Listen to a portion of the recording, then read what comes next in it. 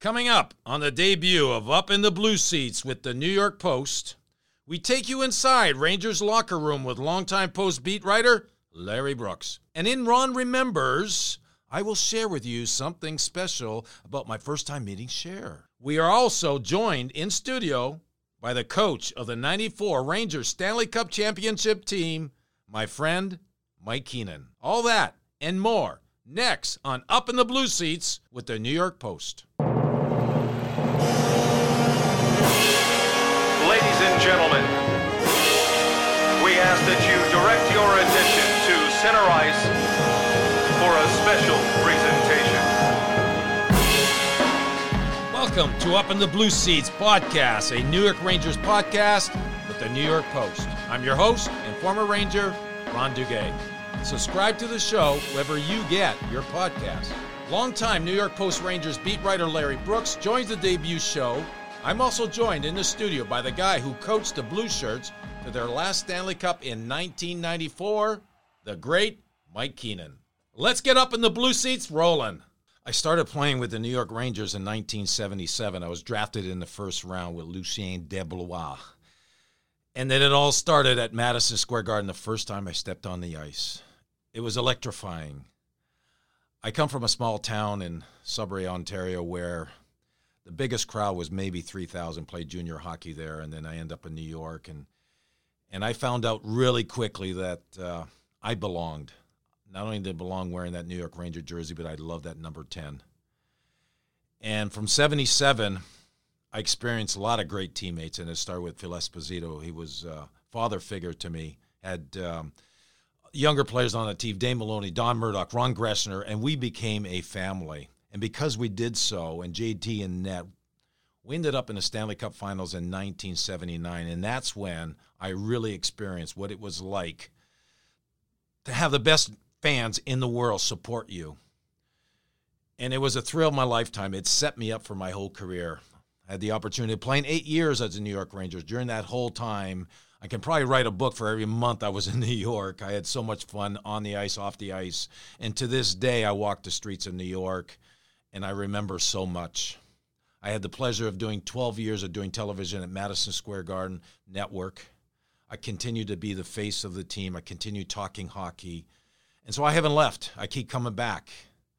And because of that, I have a special bond with the Ranger fans. And so now I have this pleasure of continue to talk hockey with the New York Post and with Larry Brooks. Larry Brooks, I've known him about 40 years.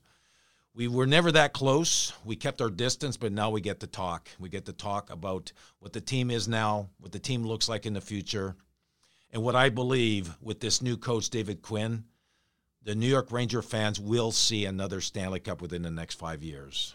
So stay locked in with us. We'll be talking hockey. I'll have some special guests, some celebrities that love hockey.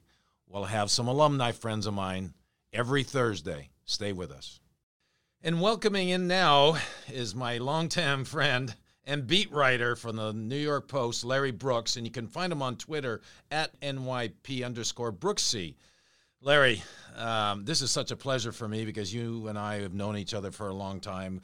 We would talk. We weren't really, personal about stuff because of you being a writer. I was the player. I always respected your writing.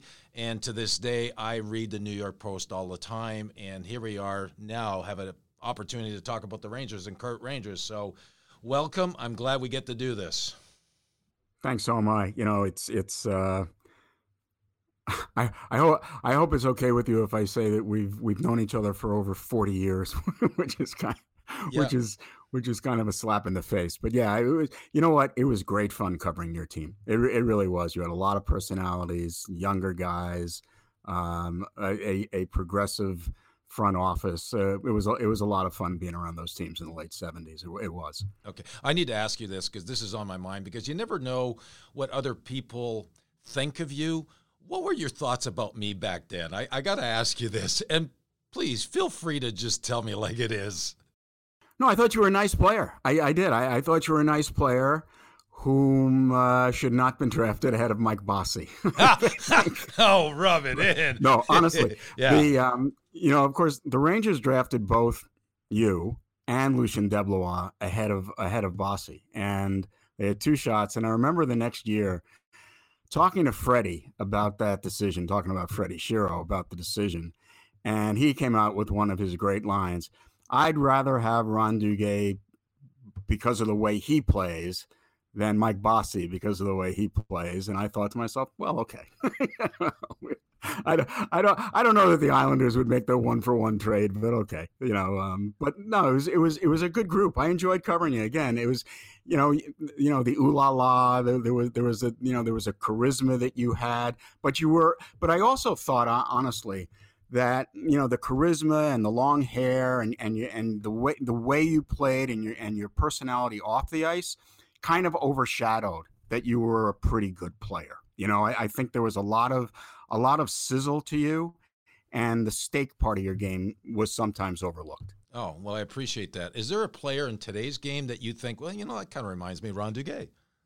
Nope. Nope. Nope. And honestly, players were. I mean, listen, there. Connor McDavid. You're never going to miss him. You're always going to know who he is. I mean, Artemi Panarin. Talents like that stand out, but because of everyone wearing helmets now, and because you get to see players fewer times with the balanced schedule, I don't think there are as many distinctive players on the ice. That's not to say there aren't as many great players on the ice, because there are, but there aren't as many distinctive players on the ice. And even with the social media, I feel that way, that, clearly there's a reason why players are bulked up with equipment now, but you could identify players a lot better when they weren't. Yeah, I agree. So I just wanted to get that out of the way, being our first show, and we get to talk and we get to know each other. And I just want to share with you that with my impressions of you, I always thought that you were fair, you were tough, but you were honest. And to this day, you're still that same guy, writing the same way. You'll say what you want to say. I've loved your battles that you've had with Tortorella, a little bit in their face, but you're fair, and you've been a really good writer as far as, wanting to just tell the truth. So I appreciate that. So getting that out of the way, let's talk about the current team. At the beginning of the season, I watched this team in training camp, and I thought, people asked me, do you think this team can make the playoffs this year? And I thought, no. And I just didn't say no. I said absolutely not, because I saw some weaknesses. Young team, it's going to take some time. I love their coach. I love David Quinn. But it's going to take some time, because I identified 2 areas that I think that they really need to improve, and that is being that they didn't have a solid second-line centerman, which is really important. Any good team, all good teams have a good 2-line centerman. And then on defense, I felt they needed another top 4 defenseman, a big guy, a guy that plays with some grit. I didn't see that, and sure enough, the season started, and I still identified that. But since then, things have changed. And all of a sudden, they're like, I think, 3 points out of a playoff spot. So my question to you, your thoughts of what you saw in training camp from what you're seeing now. My thoughts were similar to yours. I did not think they were a playoff team. I thought they'd be, a bottom 6, bottom 7 team in the NHL. And they still might be. I think they still might be. But they have been better as a group, I think, than you would presume from their names on the roster. What I like about them is that they figure out a way to win games. Now their performance from game to game is just too varied. I mean, you don't really know what to expect from one game to the next. Part of that is, I guess, because of their youth, but part of that is on them too. Something is off, that they have such dramatic mood swings, that they get blown out so often while winning as often as they do. So there's something there that needs to be corrected. But they're a team, I think, whose top end talent, and I think that's something they've been missing for a while, since at least Nash was healthy and in 2014-15 had such a spectacular year. They didn't have enough top end talent. And I think when you bring in somebody like Artemi Panarin, it's a cliche to say that those players elevate everybody else on the team, but he does. It's true.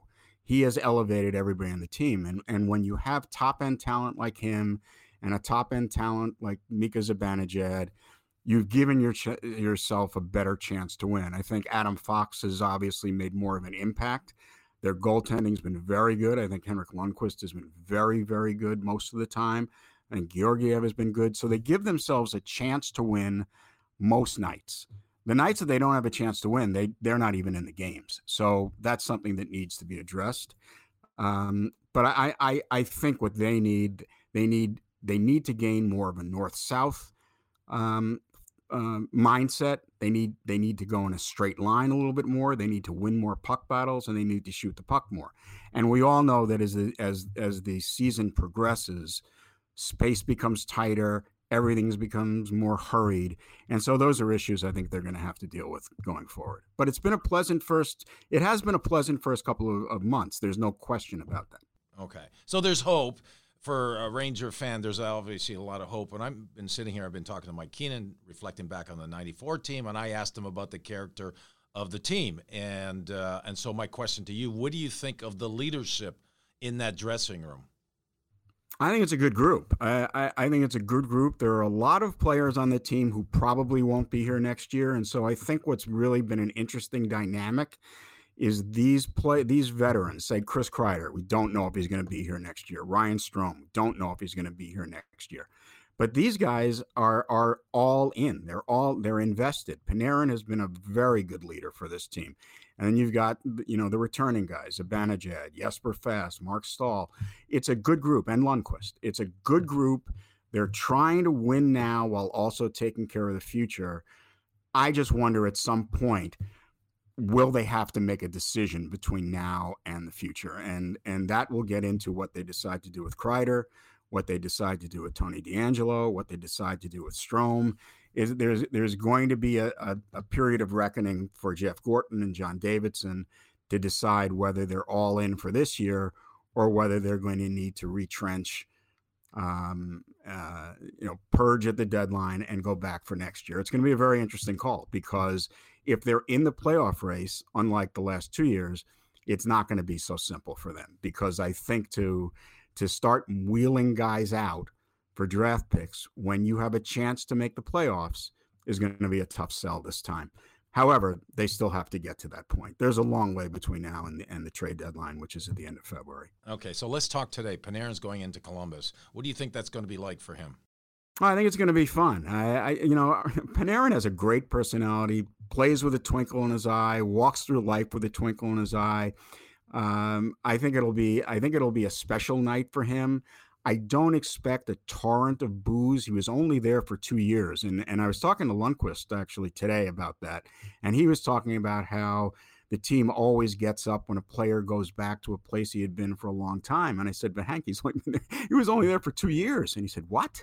2 years. And it does seem like he was there for a lot longer, because he was such an important part of their team. So I think the Rangers will want to rally around him. I think he'll give a good performance tonight. He doesn't strike me as a guy who gets bothered by too much. He'll go out and play and have a good time, and I think it'll be important for the Rangers to back him up. Well, I feel the same way, and I'm glad he's wearing number 10, because he's noticeable. I like my number 10s to be noticeable on the ice. He's noticeable. It's always a pleasure talking with you. We'll do this again next week. Sounds good to me. It was a pleasure.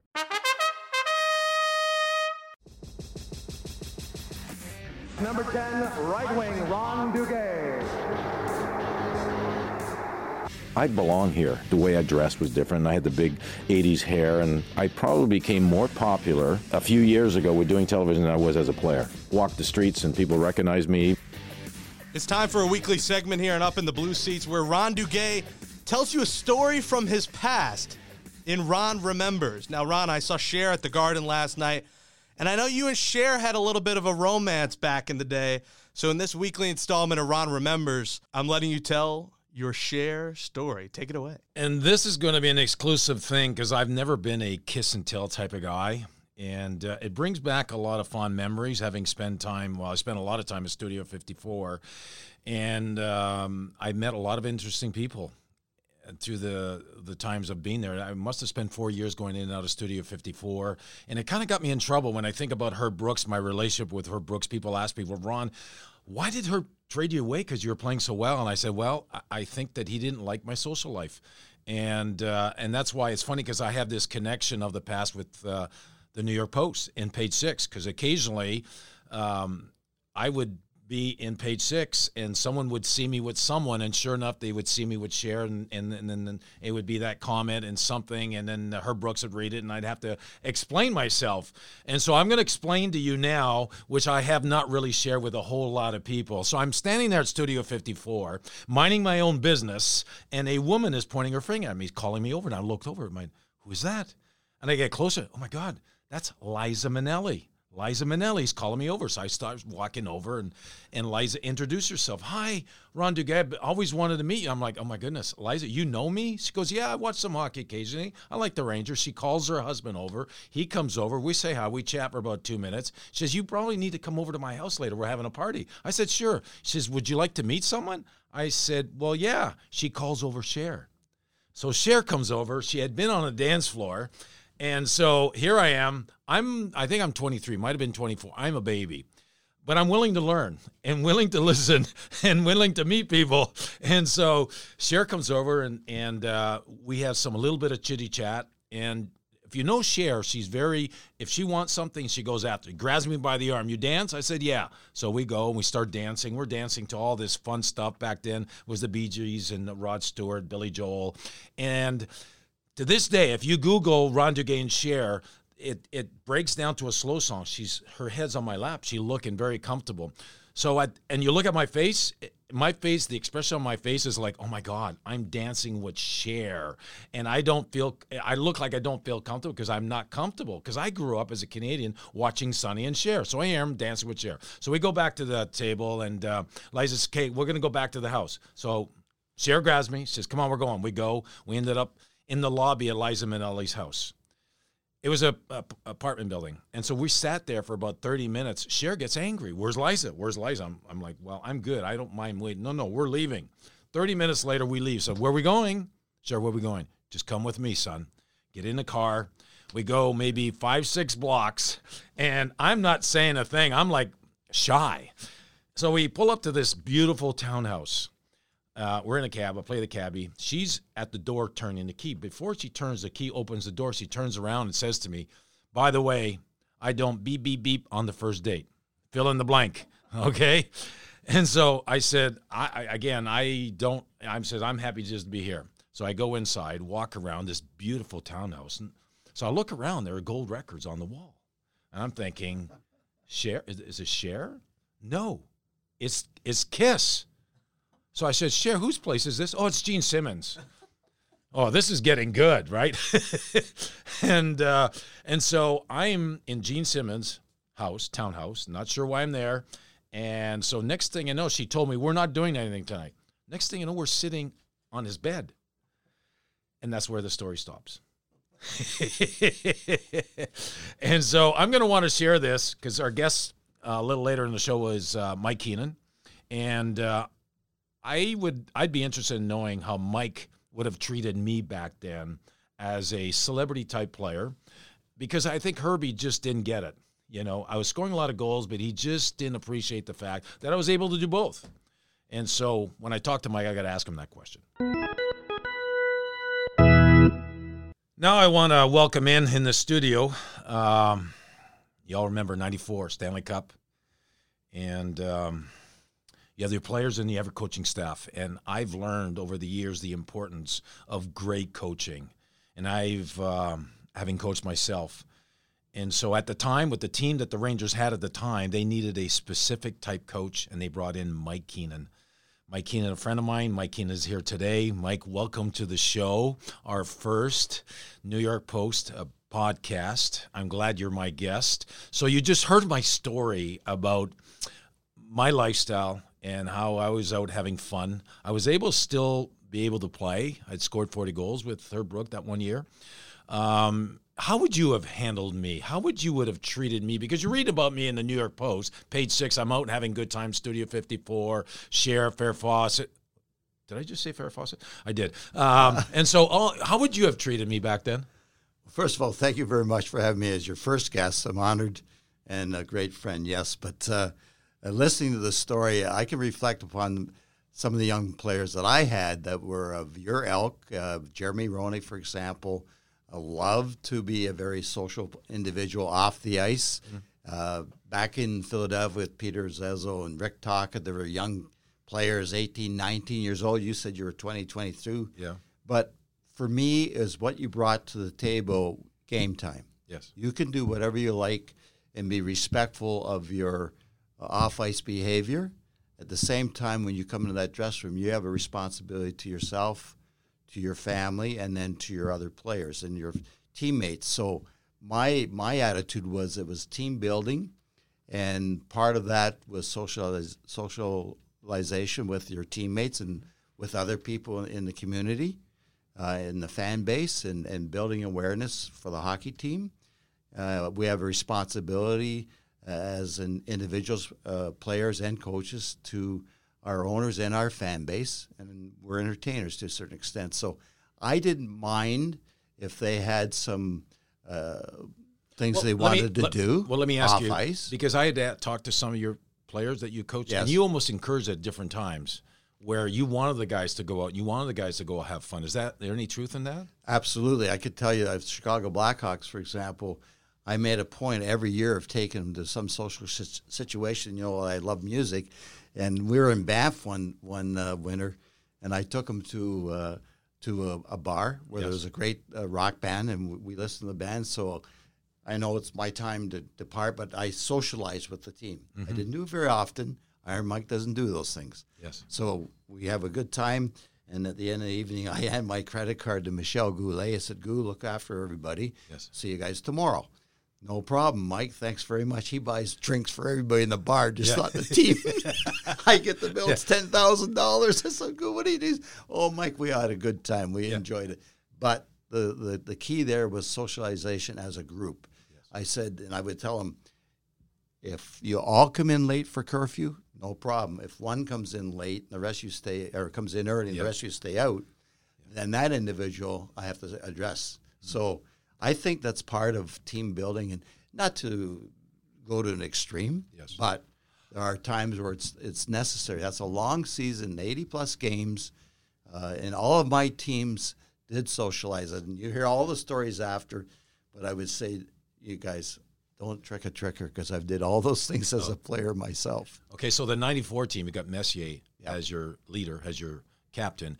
Would you assign him that responsibility to make sure that the players are having fun and having a good time? Or did you feel like you had to step in when you got a Mark Messier as your captain? I didn't have to step in. We had some characters on the team. Mark certainly was the leader, but we had people like Esa Tikkanen, who likes to enjoy himself, and a few others. And Koval was a kid playing the saxophone on the side and having a good time. But I would tell them, I would bring Mark in and said, "Mark, it's in your Bailiwick, it's up to you to make sure we are focused when we need to be focused, and for the team to enjoy themselves when it's time to relax." Because this is a very intense game that we're playing, and the expectations here in New York, for example, there's no relief. It's either win or win. So let them have some enjoyment and relaxation, not at expense of their professional development, but it's also part of developing the group as a team. Yeah. So in 94, at what point did you think this team is good enough to win the Stanley Cup? Was it after you made all your trades, or was it just before that? No, it was after the trades, because up to that point we were doing well, and everybody thought, this guy's insane. We're going to trade all these players at the trading deadline. We're in first place. But I had the experience in Philadelphia, twice the Cup, Chicago to the Cup, Final Four in both situations. And I said to the management group, I said, "Guys, we're not good enough to There's win the something Cup. missing. I know what it takes. Trust me. So what we was have missing? to do these." We weren't. I anticipated playing the Devils. I said, "We're not big enough. We're not tough enough. We need maturity. We need experience. We need people being there." So the people we brought in, like Matteau, Noonan, McTavish had won the Cup. Matteau and Noonan were in the finals with me. Larmer was in the finals with me. We brought people in that we knew that could, first of all, adjust very quickly to the team. You think about it. That's a whole new line. Yeah. A whole new line at the trading deadline that could adjust to what was needed, to adjust to the coaching, they already knew the coaching. So that wasn't an issue. And people I thought that could collectively mix with the group we have already. It was seamless. They came in, it was like they were playing there all year and for many years together. They knew what the team ingredients were for team building, and those new players came in, they just fit right in like a glove. Yeah. So now you win the Stanley Cup. Tell us about the parade. Well, the parade was exceptional. Good story that I can tell about my father who had visited me, and he'd come down for a couple of weeks, stayed for 6. I said, Dad, the limo's here to take you home. He said, why? I said, because I got to concentrate on the Stanley Cup playoffs. Yes. But I said, if we win, I'll bring you back. So we win that night. I go in the dressing room right after. My daughter's there. I call him and said, Dad, get the family, come on down for the parade. So all these people are yelling, Keane, and he's up there. He thinks it's for him. I said, that's super. I just sat back and let him enjoy it. But, it was an awesome experience and certainly overwhelming in terms of the volume of people that showed up. And then at City Hall making a speech in the Gracie Mansion, and the celebration went on. But it was pretty exceptional experience to have a city the size of New York embrace a sports team. And I think it was a time where New York City needed a boost, needed an emotional boost from something that was reflective as a winning group, a winning community.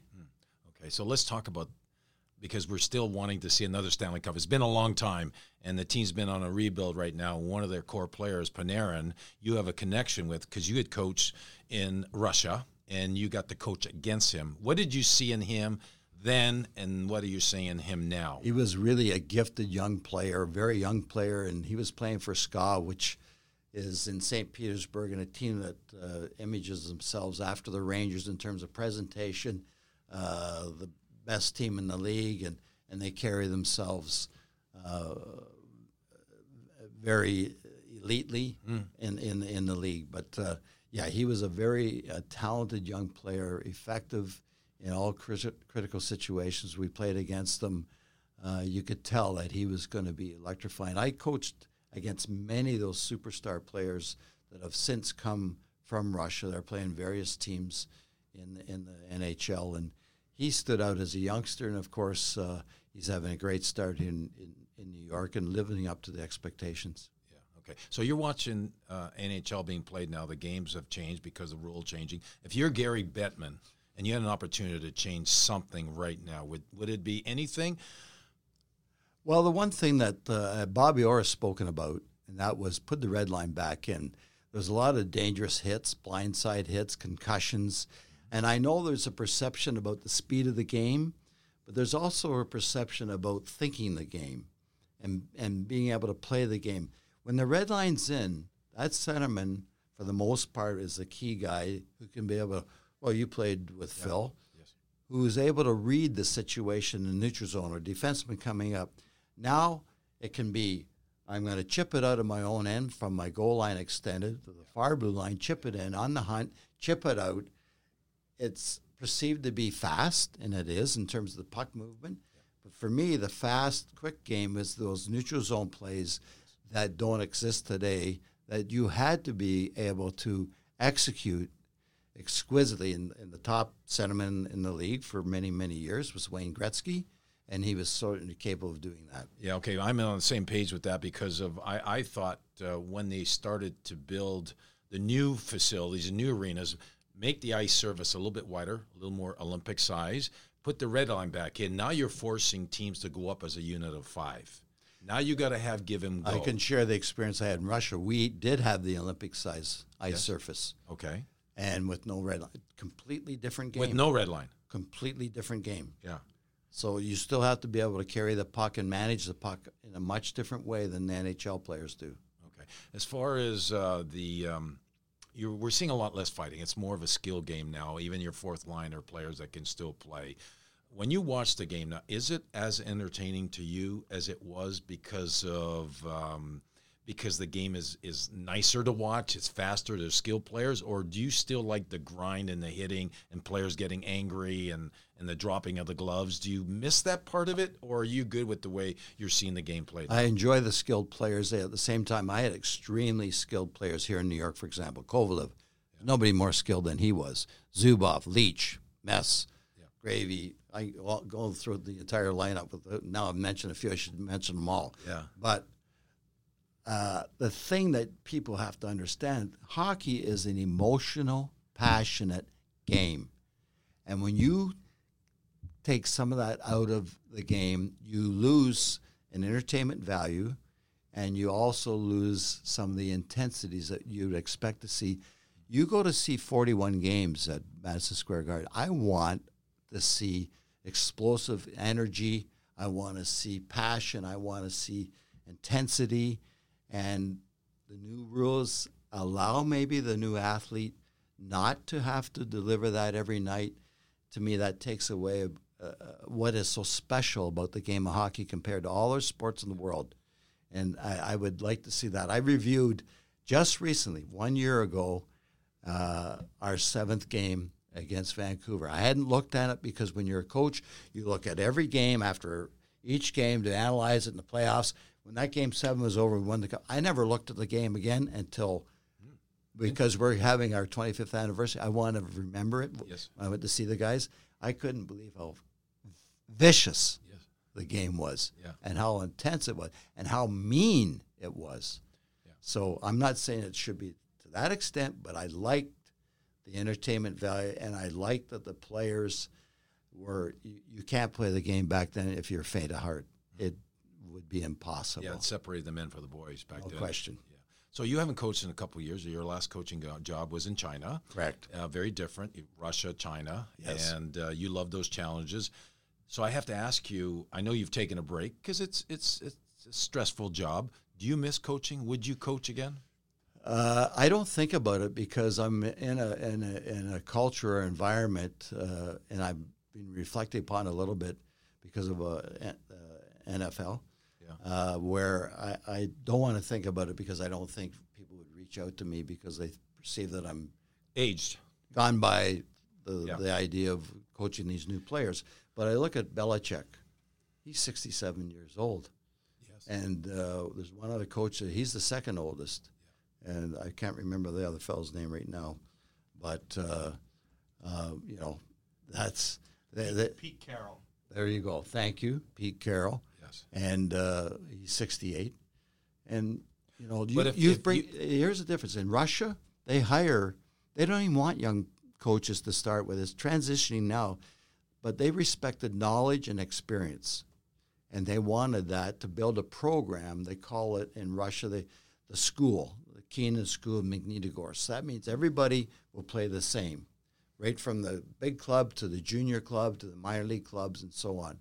So that part of it, and I could bring a wealth of knowledge, but I don't, again, because of the nature of the beast. And sometimes you have to be realistic and say, you're finished anyway. So. Yeah. But from time to time, I think about it, yes, to answer your question. Yeah, okay. Well, I'm gonna end this by saying thank you. You're my first guest. You're a great guest. Thank you.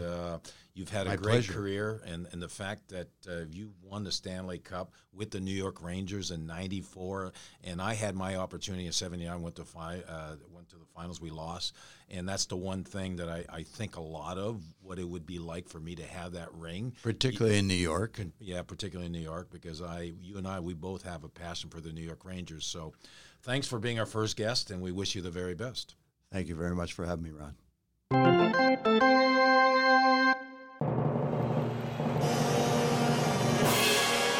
Ladies and gentlemen, we ask that you direct your attention to center ice for a special presentation.